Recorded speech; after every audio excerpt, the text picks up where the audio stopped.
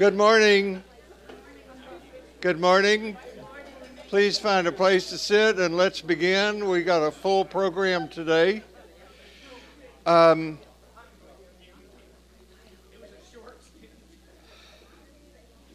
begin as we have been beginning in silence. Just do what you need to do to be here. If you need to close your eyes, that's okay. And I've been continuing to modify and adapt this Gallic blessing. Grace be in our heads and in our thinking. Grace be in our eyes and in our seeing. Grace be in our ears and in our hearing. Grace be in our mouths and in our speaking. Grace be in our hearts and in our understanding. Grace be in our end and in our departing. I'm glad you're here. Thank you for being here. And no matter who you are, no matter where you are in your spiritual journey, you're welcome here. I want to give a shout out to Susan Peterson and Bob Webb for the happy hour that we had Friday night. That was incredibly moving, and I think for those of you who didn't come, Friday was Veterans Day, and Susan and Bob had asked those who wanted to get up and share stories about their connection with Veterans Day in one way or another, and a number of people did that. Bob took pictures of the event, and that's out there in that hallway. And if you would like one of those pictures, you said you would email them to people. Thank you all for that. That was just that was a great thing to do. And I want to thank you all for your support during this time of transition when we're moving to another location. The movers actually come tomorrow to pack up what's left of our house after all these years, because we've been sorting what to keep, what to donate, and what to give away. And then the actual move is on Tuesday. So when I see you again next week, we'll be in a different place. I also want to tell you that Wayne Day, former senior minister of this church, who actually was the reason that Sherry and I started attending St. Paul's, his memorial service will be this Saturday at 10 a.m. And if it had not been for Wayne, Sherry and I would not be here. And if it had not been for Dr. Jim Bankston, I would not be here. And Jim is going to come and introduce our speaker. Dr. Bankston is a person who demands a huge amount of credit and applause for bringing an issue of integrity to this congregation. Thank you. Thank you, Bill, and thank all of you for that response. Bill asked me if I'd just say a word of introduction about David Leslie, our speaker today, because I guess, David, we've been friends for 25 years, something like that, where our times have overlapped here in the Houston community. But we're very fortunate to have David Leslie as the speaker this morning. He's the executive director of the Rothko Chapel, just not very far from us. Many of you know something about the Rothko Chapel. I'll say a little bit more about that in a moment. But he has a vast experience of leadership in basically nonprofits and the faith communities in lots of places, including ecumenical ministries in Portland, Oregon, and also a stint with the World Council of Churches in Geneva, Switzerland. So he has been around some and worked in lots of places, but he's basically a Texan. He and I were both born behind the pine curtain, as we sometimes say, in East Texas. He told me not to tell you that, but we share that, and we are still overcoming it, but we're doing our best. David has also been executive director of Interfaith Ministries here in Houston, and he is a graduate of the University of Texas, and also has his theological theological degree from Austin Presbyterian Seminary. I asked him if he was ordained. He said never was. He never took that step, but he does have his theology degree. I think most of you know Rothko Chapel brings a wonderful combination of emphasis in arts and social justice and upholding religious values in the broadest sense in our community, and has a worldwide audience of appreciation. And I won't say much more about it than that because I know that'll be part of David's talk with you today. So we're just delighted to welcome to the Ordinary Life class David Leslie.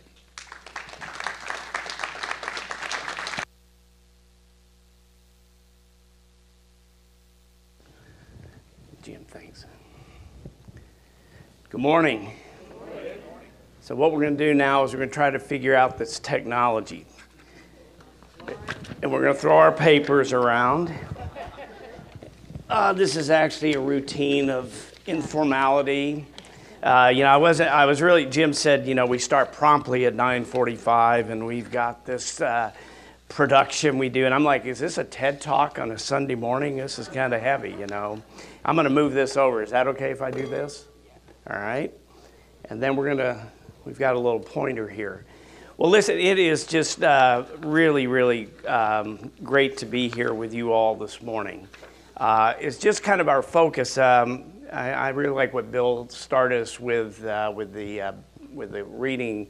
I want to add 2 scripture readings to get us kind of into the mode of what I'm going to talk about today. Very familiar text. The first from Micah. He has called you, O mortal, what is good, and what does the Lord require of you, but to do justice, to love kindness, and to walk humbly with your God. The second reading is from James. What good is it, my brothers and sisters, if someone claims to have faith but does not have works?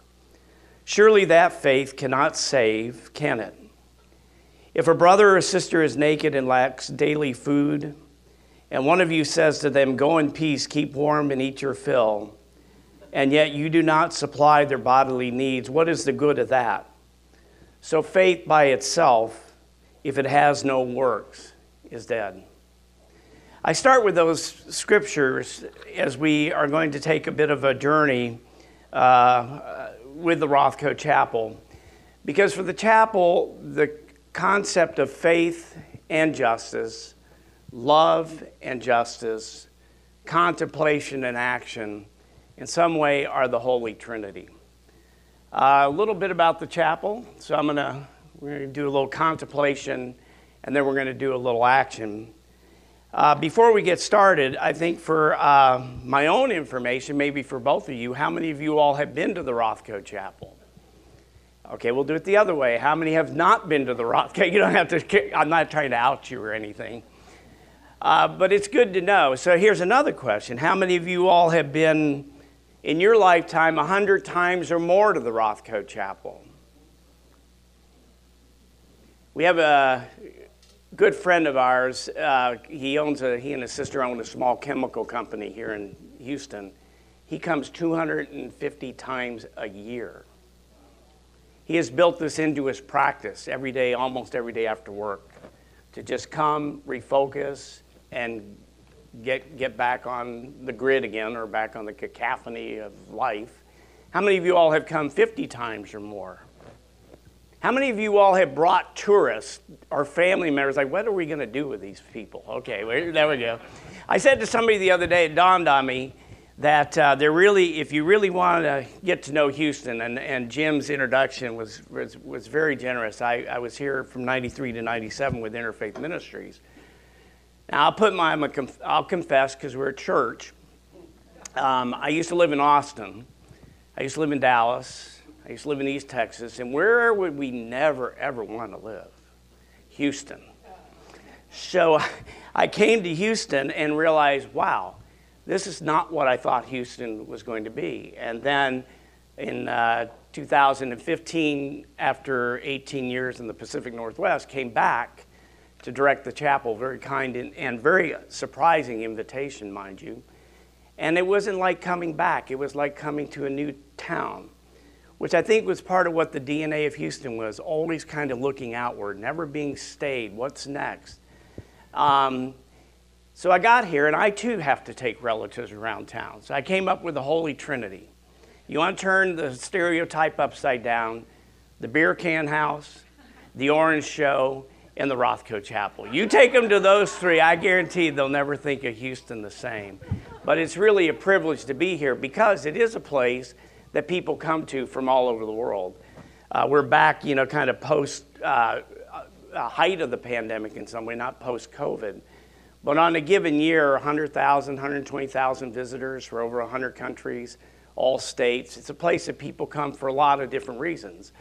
Pilgrimage, we get a lot of people coming for a variety of reasons. Art, spirituality, they read about it in their art history class, or they were an architect in training. Or it's a place for solace. I mean, being here so close to the medical center, a lot of people come to the chapel to just focus, to be a place to kind of recalibrate. In fact, a couple weeks ago, there was a family from Spain, and the wife was here for indefinite time for treatment. So the chapel is where they came to kind of get ready for that journey. So it's a place that brings a lot of people, and it is a place of contemplation, and I'll start with that. If you come into the chapel, what you'll be invited to kind of slow down, to get off the grid, to just kind of breathe a little bit, let your eyes start adjusting, so that when you come into the inner sanctum, the sanctuary, that sense of light, that sense of interplay with the elements, with the Rothko paintings, a little bit about that. John and Dominique de Menil were the founders, the visionaries, French immigrants, Schlumberger family, if you know that side of Houston's life, and very, very committed to a kind of spirituality, a religiosity that can only be described as ecumenical with the biggest E possible. For them in those days, it was about Muslim relationships, relationships with Jews, relationships between Protestants and Catholics. But they had a curiosity that kept them very, very non-parochial in a way. And they had an idea of creating here in Houston when they came here, an interfaith chapel that would be a place, as they said, a place for people of faith and those with none. So a place that people could really gather together in shared humanity and shared interest of things that really mattered, with an invitation to go deep, to really think about what's in your heart, who you are. I read those scriptures. What does that mean to you? What does that mean, your calling in life, your vocational calling?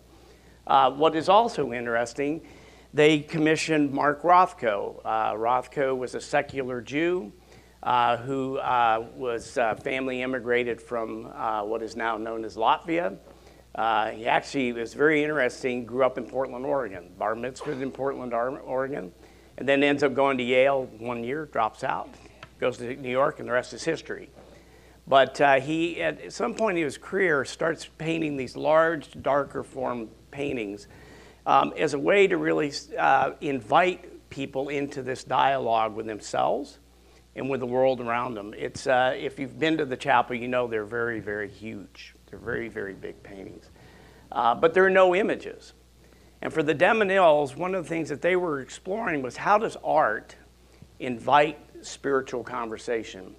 And not in the way that we normally know is like through, oftentimes we think Sistine Chapel, iconography with images that almost are telling you a story or directing you in a way, but without images, so that you in a way are creating that narrative. So it's a place of welcome, it's a place of hospitality, it's a place of meditation. So true on the grounds. We have a lot of work going on at the chapel right now. We've done a restoration project. I'll say a little bit of restoration of the chapel, but also have added birches and places to sit, other meditative spots on the chapel. So I invite you to come, bring a picnic, bring your dog. Please don't put it in the pool because that's what happens all the time. We got to get them out of the pool. But it really is a place to come. And along that journey, if you're bringing relatives or friends around town, just take a moment to stop And it's one of the pieces like practice. It's meditative practice. It's over and over and over again, because you never know when you need it, and you never know what might be the result of it. So the grounds, as well as the inside of the chapel, are designed for meditation. But it's also a place of action, and I want to spend some time on the social justice part of the chapel's ministry and mission. For the Demonils, and again, I use that text, faith and work, life, justice, contemplation, action. That was essential to the DNA of the chapel. There are other art, some may say art chapels, Nevelson Chapel in New York. Some may know Louise Nevelson was an artist, the Open Church in New Harmony, Indiana. I mean, the chapel is not unique in that way. But I think the commitment to social change and social justice makes the chapel unique in the genre of institutions. So, very interesting story here in Houston. There was a competition, in a way, from the National Endowment of the Arts around public art in metropolitan areas in the 60s. So about 65 or 66, the Demonils met Barnett Newman, very well-known artist at contemporary Mark Rothko, who designed a sculpture called the Broken Obelisk. The Broken Obelisk is the only other art piece on the chapel campus. So if you've come to the chapel, you know that, I think I'll go back here, you know that there is a pool and there is the Broken Obelisk. Well, the Demonils wanted it here in Houston. In fact, they wanted it so bad, they put up half the money to match an NEA grant to put the Broken Obelisk at City Hall. So you know Houston City Hall with a reflecting pool, the idea was to put the sculpture in the pool. So it went through the Art Commission, everybody agreed, but then it went to City Council. And there was a back conversation with, I think Louis Welch was the mayor at the time, and John Demonil had a conversation with him, and Louis said it ain't gonna happen, because they had one requirement, that would be dedicated to the life of Dr. King, who had just been assassinated, with a little marker, a dedication marker, not on the sculpture, but by the pool. And he said, it isn't gonna happen, John. He said part of it's because of the race issues in Houston at the time, and that they only saw that leaders as inflaming the situation. There's another little story to remember, and in fact, if you go to the MFA with the Stokely Carmichael exhibit that's on right now, you will see a picture of Dr. King on the eve of giving a sermon at Riverside Church in 1967, which is his sermon that he gave with laity and clergy concerned about the Vietnam War, where he really came out against the Vietnam War.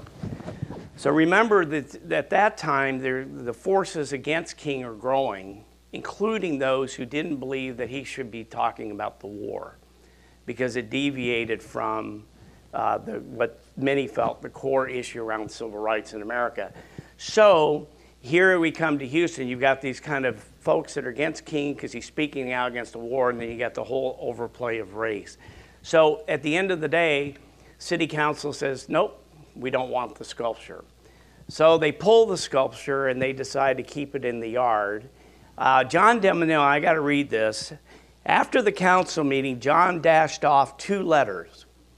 He wrote to Barnett Newman to keep him advised, quote, we had first wanted the Broken Obelisk to be dedicated to the memory of Martin Luther King, but revoltingly enough, the city council wouldn't have it. John alerted the artist, so we substituted the biblical inscription you will see in the attached memorandum.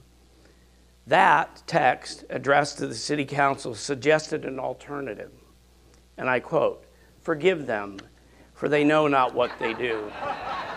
So it was, you also get the insight of the Demonils, right? I mean, they were kind of feisty people.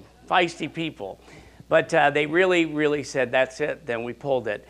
So meanwhile, the chapel was originally going to be at the campus at the University of St. Thomas. It was going to be a Catholic ecumenical chapel. That just didn't work out for a lot of reasons. So they were buying up land, right to the west of the chapel, and or the university for what is now the Menil and the Rothko Chapel, and it just was perfect. Here they were building this chapel. They put the reflecting pool in, and there's another picture of the dedication. There's the chapel. That's 1971. It was quite a turnout. In fact, one of our heroes here is Reverend Bill Lawson, you all may know. Bill was one of the speakers at, we went back a little fast. This isn't Bill, but we had speakers from all over. Coretta Scott King sent emissaries to the event. And then this is probably what you're very familiar with when you come to the chapel today. You'll see that's the first thing you see on the lawn. So that issue of social justice has always been part and parcel of the work at the chapel. I want to say a little bit about the two saints. The chapel has two saints. I made that up today for this because I don't think we really formally have saints. But, and I can't get this thing to, let's see how we go back here. There we go. And I don't know how this thing keeps moving, so is that what it is? I just keep clicking? No, there it did. I was off. One of the things we do, we have a couple programs we do every year. One of them is a program on the occasion of Dr. King's birthday, which is January 15th. And we actually started these programs well before there was a national holiday. And the idea was really to come back to the question of the living legacy of Dr. King. You know, I think this is so often we have our saints, we have our heroes, right? We put them on a pedestal, we put them in a box, and that's it. But the question is really, how does the legacy of a person like Dr. King continue to be influential? How does that legacy stoke other ideas and other leaders and other transformative type works? Just a few people that have come through the chapel on this occasion. Rutha Mae Harris from the Freedom Singers. How many of you all remember the Freedom Singers? They were the part of the music behind in the civil rights movement. And she was great. She's been to the chapel a couple of times, and they're still out singing today, singing justice today. Leonard Pitts, columnist from Miami Herald, and he actually was a speaker using the text, the urgency of now that is drawn from that sermon, that talk that King gave at Riverside Church in 1967. But he was talking about that some of the things that we are dealing with today is still urgent today. It has not gone away. Wonderful program we did a few years ago with, it's beyond my pay grade, I think. We'll just go back and forth. But we did a wonderful program with Reverend Bernard Lafayette, who's kind of in the middle, and then Ambassador Rao, who was former ambassador from India to the United States, and we were really exploring nonviolence and how does nonviolence become still relevant in social change movements today, and what is meant by nonviolence. Part of it's what is meant by nonviolence. And both of them, as some of you all know, Dr. King goes to India for about a month or 2 months after Gandhi had died, of course, but really looking how did Gandhi incorporate nonviolence into social change, his social change approach to life. And a wonderful evening, a dialogue with the two of them about that today. And they both do training still today, so it's very educational. Some of you all know, let's see how that's going to work. Dr. Bullard, Robert Bullard, who is on the far end. He's a Texas Southern University professor. Some have called him the grandfather of the environmental justice movement. Somebody who's been dealing with environmental racism for years. But again, looking at King influence and legacy as it relates to environmental justice in the United States. So those are some examples. Now, our other saint is Saint Oscar Romero. Now, Oscar Romero is a character within the life of the chapel that goes back to 85. So the chapel at the time was doing a lot of programming, and as you remember, there were the wars in Central America. And suddenly there were a lot of people coming to the chapel talking about the situation, human rights violations in Central America and things like that, in Latin America, but even more generally. And the point that was challenged to the chapel was, what could the chapel do to be more helpful, to bring the voices of people oppressed in that part of the world. And part of that then became what is known now as the Oscar Romero Award. The first award was given in 1986. It's a cash award plus a lot of support and other platforms to share stories. But in the spirit of Oscar Romero, who many of you all may know was assassinated, martyred in 1980 during Eucharist at the service in El Salvador. And was somebody who I always find very interesting because most of us know him because of his work and his advocacy on behalf of the poor. But he was a pretty mainstream guy. I mean, he was not a radical person. He was very much in kind of the environs of the church and in the political, but actually had a transformational experience, which then moved him further and further away from kind of the oppressive powers to those voices and people and what he could do with his radio programs, with his sermons in support of the poor, which again put him further away from the powers at the time, and then was murdered. And I think that, again, in that idea of living legacy, what could we do to help further that concept? So we have an award program. I'm going to show you a few slides. This is just, again, ideas of using the space in a way to think about issues that impact us, but also our responsibility. This was one of the biggest challenges that was happening, is that, not to get into a big political discussion today about Central America, because this is still spinning out today, but what is the role of our own government? What's the role of our own state, our own leadership? Where is our culpability in these kind of issues? So at least creating dialogue and conversation. Many of us, we live on the Mexican-U.S. border. So often it's easy to say it's those people's problem over there. No, it's really all of us. So a way to kind of build that solidarity. We've had all kinds of speakers coming from all parts of the world. There's a picture of Rigoberta Menchú, who is a Nobel laureate.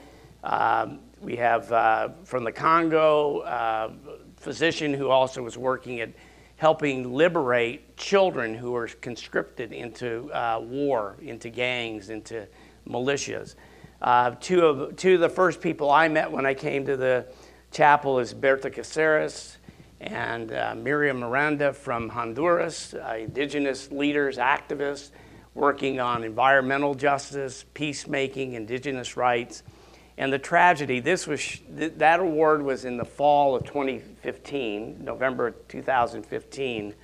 And sadly, Berta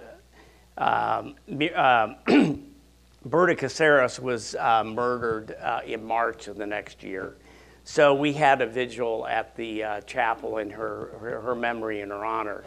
And I think that one of the things that is really, in the sense of what do you steward, that sense of stewardship of not just place, but it's a stewardship of memory, right? Of memory, of things that people are committed, and the privilege of being able to share space with people who, are really dealing with very, very difficult issues, but also have a grace, an ability to laugh, to dance.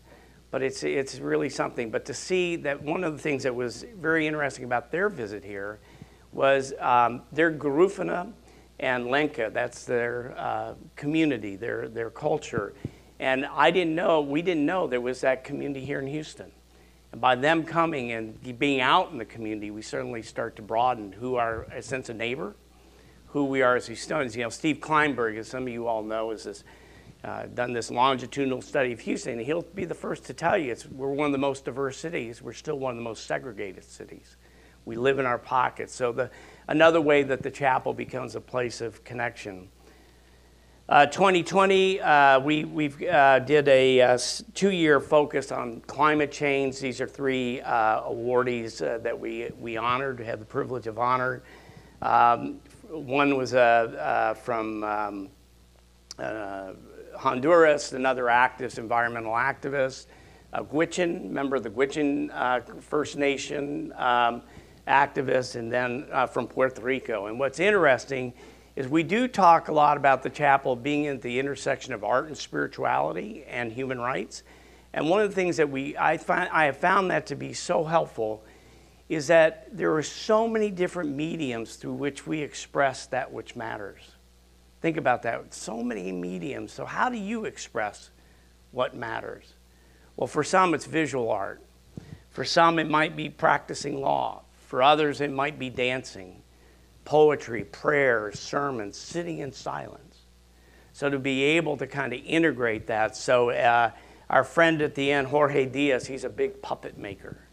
These huge puppets. And after the hurricane in Puerto Rico, and really disparity, to be able to see getting tens of thousands of people on the streets. So being able to just for a moment show the way that people express which matters, and then putting it into dialogue, cross-sectional dialogue is great.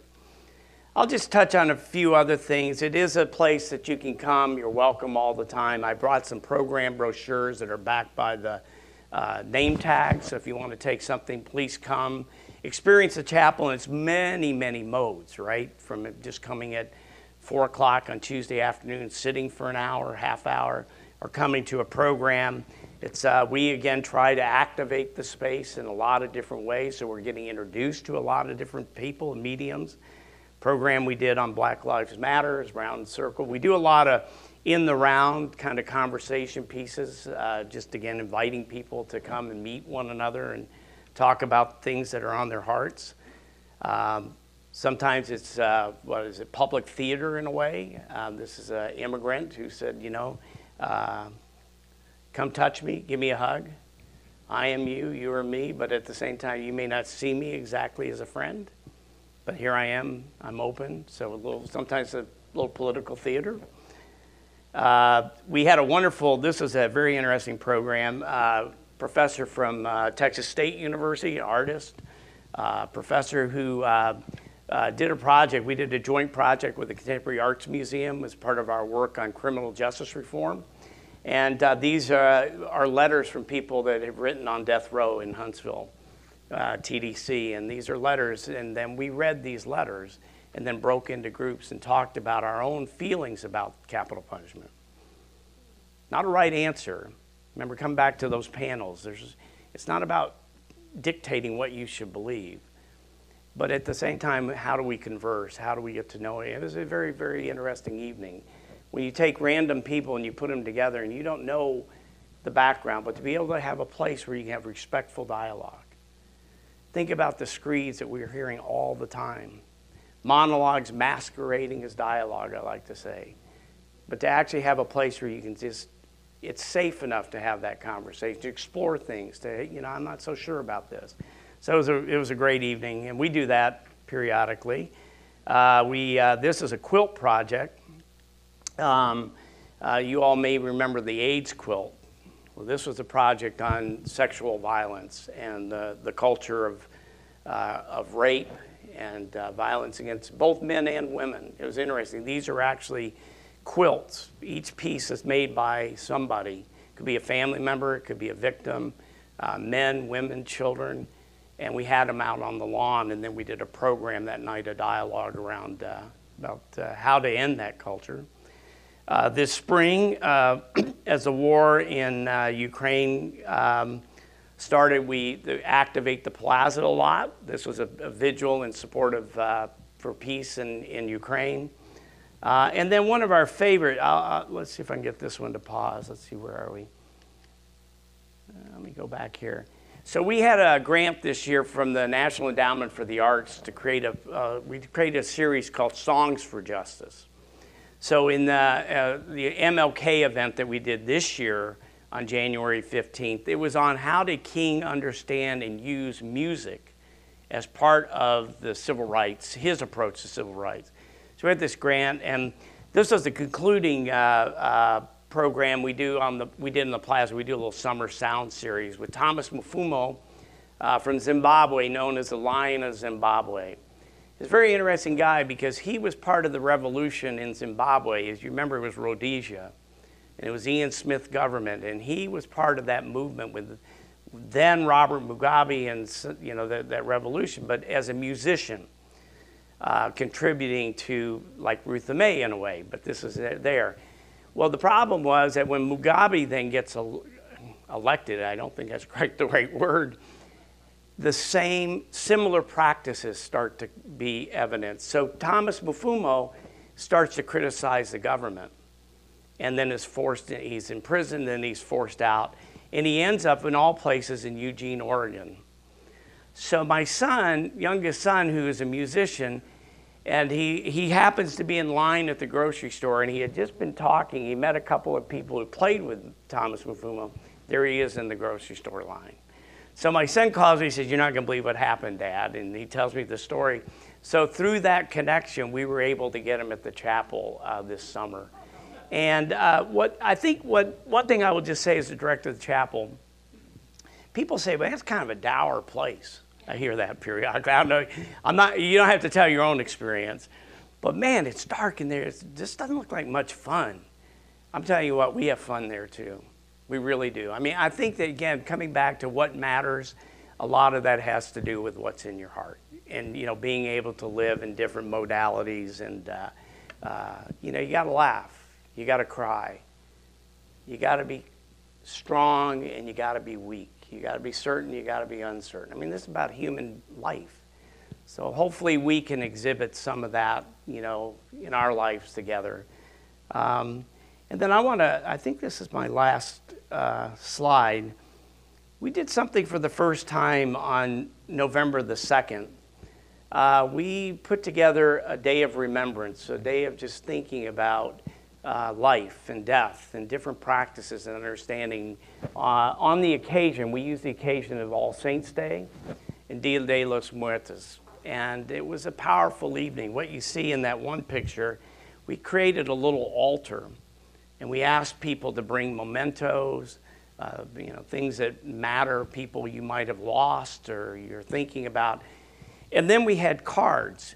And there were probably 100 people there, and we had 100 cards or maybe more by the time it was over, of just gifts, in a way, making a testament to those who we love. And it was another way to kind of, again, remind ourselves of everything in a way that we do and what we're about has a spiritual dimension. I started with spirituality and social justice, but all that is something about what it means to be human.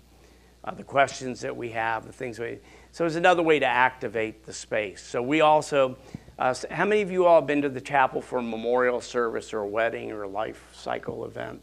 Yeah, so you'll see that. We just had, we have a service coming up next Saturday of a young man who committed suicide. And the chapel was a place the family felt like, given all the different interests and disparate, backgrounds, that the chapel was not a neutral place, but a place where they could all come. To a wedding of 150 people the other week. It was, it's another way to kind of offer that to the community.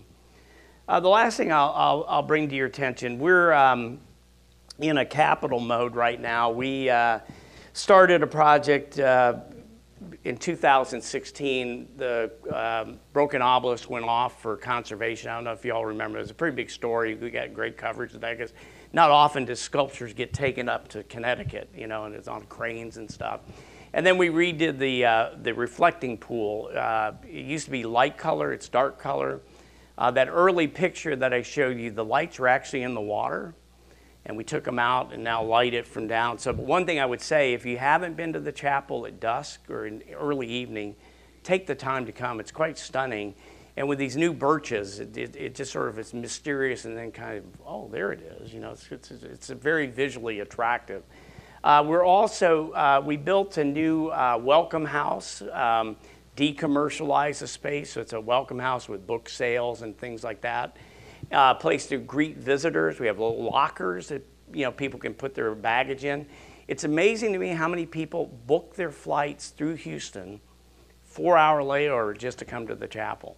We get that all the time. I had a fellow coming in from Sao Paulo the other day to New Jersey, and he had booked his flight through an intercontinental 4-hour layover, so he could get an Uber, come down to the chapel. So it's how we welcome folks are important. But we're also building a new programming center, and this is part of this justice, spirituality, contemplation, action, is that juxtaposition between, say, the inner sanctuary of the chapel. Let's just say for a moment that's a time to go deep, to go inside, not narcissistic individualism, but individual reflection. You come out there's the broken obelisk, that issue about community. What are we being called to do? The new programming center will also allow us to even further the engagement of folks. Right now, all programming's in the chapel. You can imagine that's pretty disruptive for the day-to-day visitation. Hard on the building. We'll have a new programming center. And I said to somebody that going back to that Gandhi nonviolence program that we did, to be able to have the center for the next couple of days where they could lead the workshops and engage for teachers and activists and others who are working on social change, it would have been beautiful. So we've got this on the docket. We hope to start construction on this phase second quarter next year. So there's activity. But I will say that one of the things that I have enjoyed about working at the chapel is that it's horizontal. Horizon, you see something you're going towards, but you never get there. Remember, the horizon just keeps moving, so it keeps pulling you forward. So that's a little bit about the Rothko Chapel. We have some programs. I have brochures over there. It's got the website. You can kind of keep up with things. Come over and see us at any time. Give an email. Love to host you. Give a tour, and come see the chapel. So I know we got a few minutes for questions. Sure. Or? I want to Yep. say, first of all, David, thank you for being here.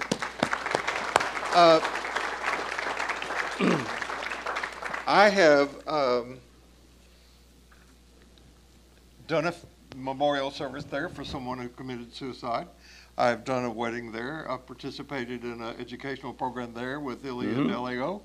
And we visited the chapel. It's one of the places that we do take people when they come because it's remarkable. And I'm sure you remember that about 4 or 5 years ago, the MFA had a retrospective of Mark Rothko's paintings. And that was stunning to be able to follow his developmental work and all the way up to leading to the paintings that are in the chapel. Right. My experience is it's not dour. I think that you can sit there and I love your metaphor of the horizon because I look at the paintings and it seems like I'm looking past them. Right. Well, I will say that's really interesting for me. My wife's an artist and a deaf educator and a lot of other things. And she goes, "What do you know about art?" She always does that to me. So, well, I'm a creative person. We're all creative. But one of the things she found, which is so congruent with what Rothko and I think the Delmenels were after, is a lot of times people would say, well, let's say you have a small painting like about this size. And you'd say, well, that's very intimate, right? And then you're kind of into this miniature world, right? And you kind of, for Rothko, it was the flip. It's a big painting that becomes intimate because you are forced to be in that painting, right? And again, that kind of interaction and I have used this before. It's sort of an iconography, it is with iconography without images.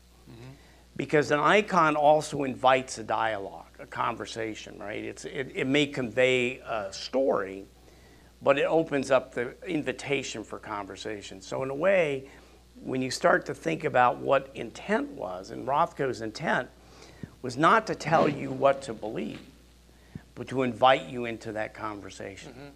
And it was funny you should mention that retrospective. Yesterday at the MFA, there's a new book out that Christopher Rothko and Kate Rothko-Prezell have put together on the retrospective. It's the full range of Rothko's work. And I said to you earlier, he was a secular Jew, but he was bar mitzvahed, and he also sat Kaddish for his father when he passed for 11 months, didn't quite get to 12. It's just a funny story yesterday, but he was very deeply spiritual. And you can see that in his work, and I think you see that in all artists in a way. And I come back and I say, and I think everything we do in a way has a possibility, if not reality, it's spiritual. So yeah. So can we talk about money? What do you want to talk about? Well, how does the Rothko Chapel stay in business? I ask that question all the time. Well, first of all, we do a lot of fundraising. You know, we're like every nonprofit in town. We have events. We very, very generous donors. We probably engage with most of the foundations in town that like our values. There are a few that don't like, you know, that's just the way it is. But we also were very blessed when Dominique Demenil passed in '97. John had died in about mid-1970s. There was, you know, legacy from her estate that came, so we have an endowment. So about 50% of our funds comes from the endowment, and then 50% we raise a year. Okay. Yeah. I was just curious. No, and you know, it's just like I know somebody passing the plate here. We have our little dip jars and our little things that you Well, can they're put your planning on giving me a jet. Are they really? No. Oh, okay. I keep joking about it. I fear somebody might take it seriously sometime. You have a question for David, anybody? Yes, here's one. Jeannie?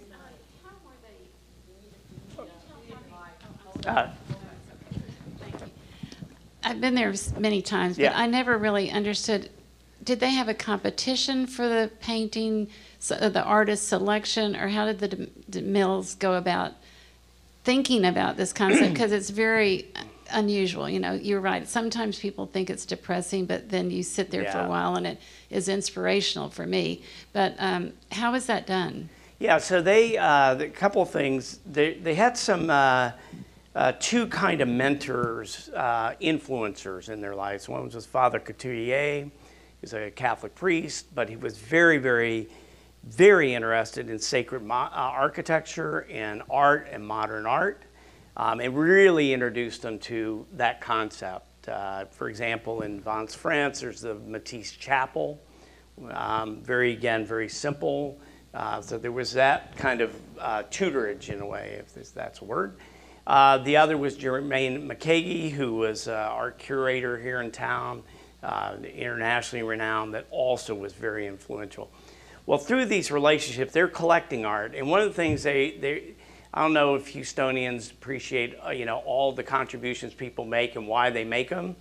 They felt Houston was a little backwatered culturally and artistic, so they really wanted to up the game here.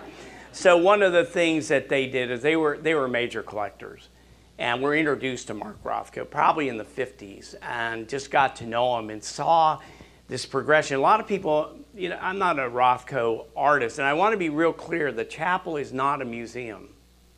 The chapel is not a Rothko gallery. This is very important because it's very important to the Demenils. They commissioned him to do this work because they felt that it was in line with that value set that I was talking about earlier. So I just always wanted to say that to be clear. So they were seeing his transformation from what a lot of people know are these color-filled paintings. A lot of people, that's what Rothko is, sort of the classic, but he was moving into these more darker forms. And I think for them, that is what spiritual piece is about. So it's mysterium tremendum. Mm-hmm. This idea that mystery is something we lose so much in our prescriptive approach to religion and to spirituality. They felt that he could articulate sort of this quest we're all on. And they invited him. I mean, there was no competition. And they invited him. And remember that this was going to be a chapel at the University of St. Thomas. So the architect that they also commissioned was Philip Johnson. I should have said that earlier. Very well. I see a lot of heads nodding. Very influential in this city, too. You know, Philip Johnson designed the main quad at the University of St. Thomas. He designed the Demenils' home. I mean, his fingerprints are all over the city. So but these are like personal invitations. There are some in the world that can write those checks, Bill. You know, they just can kind of do that, and that's how it came about. And then there was a falling out. This is kind of a fun story. You got a couple minutes here. So Rothko and Johnson get into a tiff over the design of the chapel. If you go to the chapel, you know it's octagonal, and that's intentional because it's a Byzantine cross in the middle. Remember now, first of all, this is going to be at University of St. Thomas. Well, he being Philip Johnson, an altar that's raised. He wanted like a 60-foot spire that would have come out with an oculus at the top. for lighting, so the light would have come down. And Rothko said, no, I want it simple, I want it basic. And they had a little bit of rumble. And they went to the mediators, which were the Demonills, and they sided with Rothko. So he leaves. So then Howard Barnstone, very well-known architect here in town, and Gene Aubry then come in and help finish out the project. But one last little thing, when you come to the chapel, we did this restoration, and I'd be glad to do a tour anytime. There used to be one set of doors when you came in. Now there are two. There's an air conditioning unit to help keep the humidity out. They couldn't figure out quite how to finish the chapel. So they're at the end, they're like, well, what do we do with the front door? And they didn't have an idea, so they called Philip Johnson. And he's the one that designed the front door. So there's some funny stories in the... I think that we have no idea how gifted this city is by the Demonills. They were very, very, very generous to us. They were, and you know, I said the Holy Trinity, and it just dawned on me, you know, Dominique's fingers are all over, you know, supporting the Orange Show. And, you know, the Orange Show and the Beer Can House are now all part of one, you know, art nonprofit. So you could say she was the other member of the Trinity, which now is what, a quadrennial or whatever. So I think, do you have more time? one more question, yeah, and then we're going to stop. You got to wrap it up. Back when I went to Rothko and there wasn't enough light, I know I was supposed to believe that that was part of the artistic, but wasn't there a remodeling, and haven't they added more lights? Yeah, let me see if I can, let's see, we were at the end of the show. Let's just see if I can, well, I'll do that, we can do that another time, but there was a picture that I showed you, no, let's stop this, stop it. There was a picture I showed you at the very beginning when we come into the chapel, remember the doors, and then we enter inside with a skylight. That's exactly what is the result of the restoration of the chapel. So we spent about 15, 16 months. The chapel was closed. And when the chapel opened in 1971, it was a skylight with tempered glass, and that was it. Rothko never came to Houston, so I don't think he really understood the intensity of the light. And it really washed out the paintings. Whether there was possible damage is another issue, but clearly from a visual standpoint, it was really, really not conducive to the eye on very bright days. So over about 25-year period, there were a series of interventions like baffles. Some of you all may remember that. In fact, when I came here in 15, it was a big baffle that hung really into the ceiling with an oculus in the middle that then pushed the light out. It was very inadequate. So when I said dour, I wasn't joking. I mean, it was like, I went and did a talk at Pines Presbyterian, and somebody said, where are the paintings? And I said, well, on a dark day, if you didn't have the lights on, because you really couldn't see the colors, the brush strokes, the maker's mark, you know, the things that are about creativity. So what happened then, we did the restoration. Our light designer, George Sexton, came up with this idea of louvers. These are actually fixed louvers in the skylight that take the light, bring it down, and then cast it evenly on the walls. And Rothko was, if you've ever seen his work, it's really amazing. He always wanted things to be lit with natural light. I mean, that was the goal. So you come to the chapel today, and it's stunning.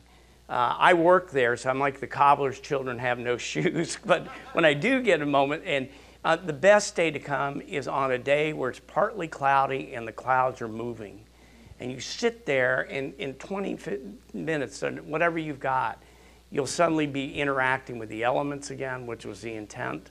The lighting is superb, and you really start to get what you start to feel like any good chapel, any good sanctuary, is a sense of the metaphysicality of the place, the DNA, the existential, so that you're suddenly engaged in an amazing conversation enhanced by these elements. So it occurs to me that if somebody didn't have one, or if they wanted to enhance their daily spiritual practice, they could go to the Rothko Chapel. Bill, we would be welcome if they came, Yeah. and you and I could greet them at the front door. Thank you, David, for being here. Thank you all for being here. No matter where you go, no matter what happens, Remember this, you carry precious cargoes, so watch your step and see you next week. Our speaker will be Dr. Bill Martin. See you.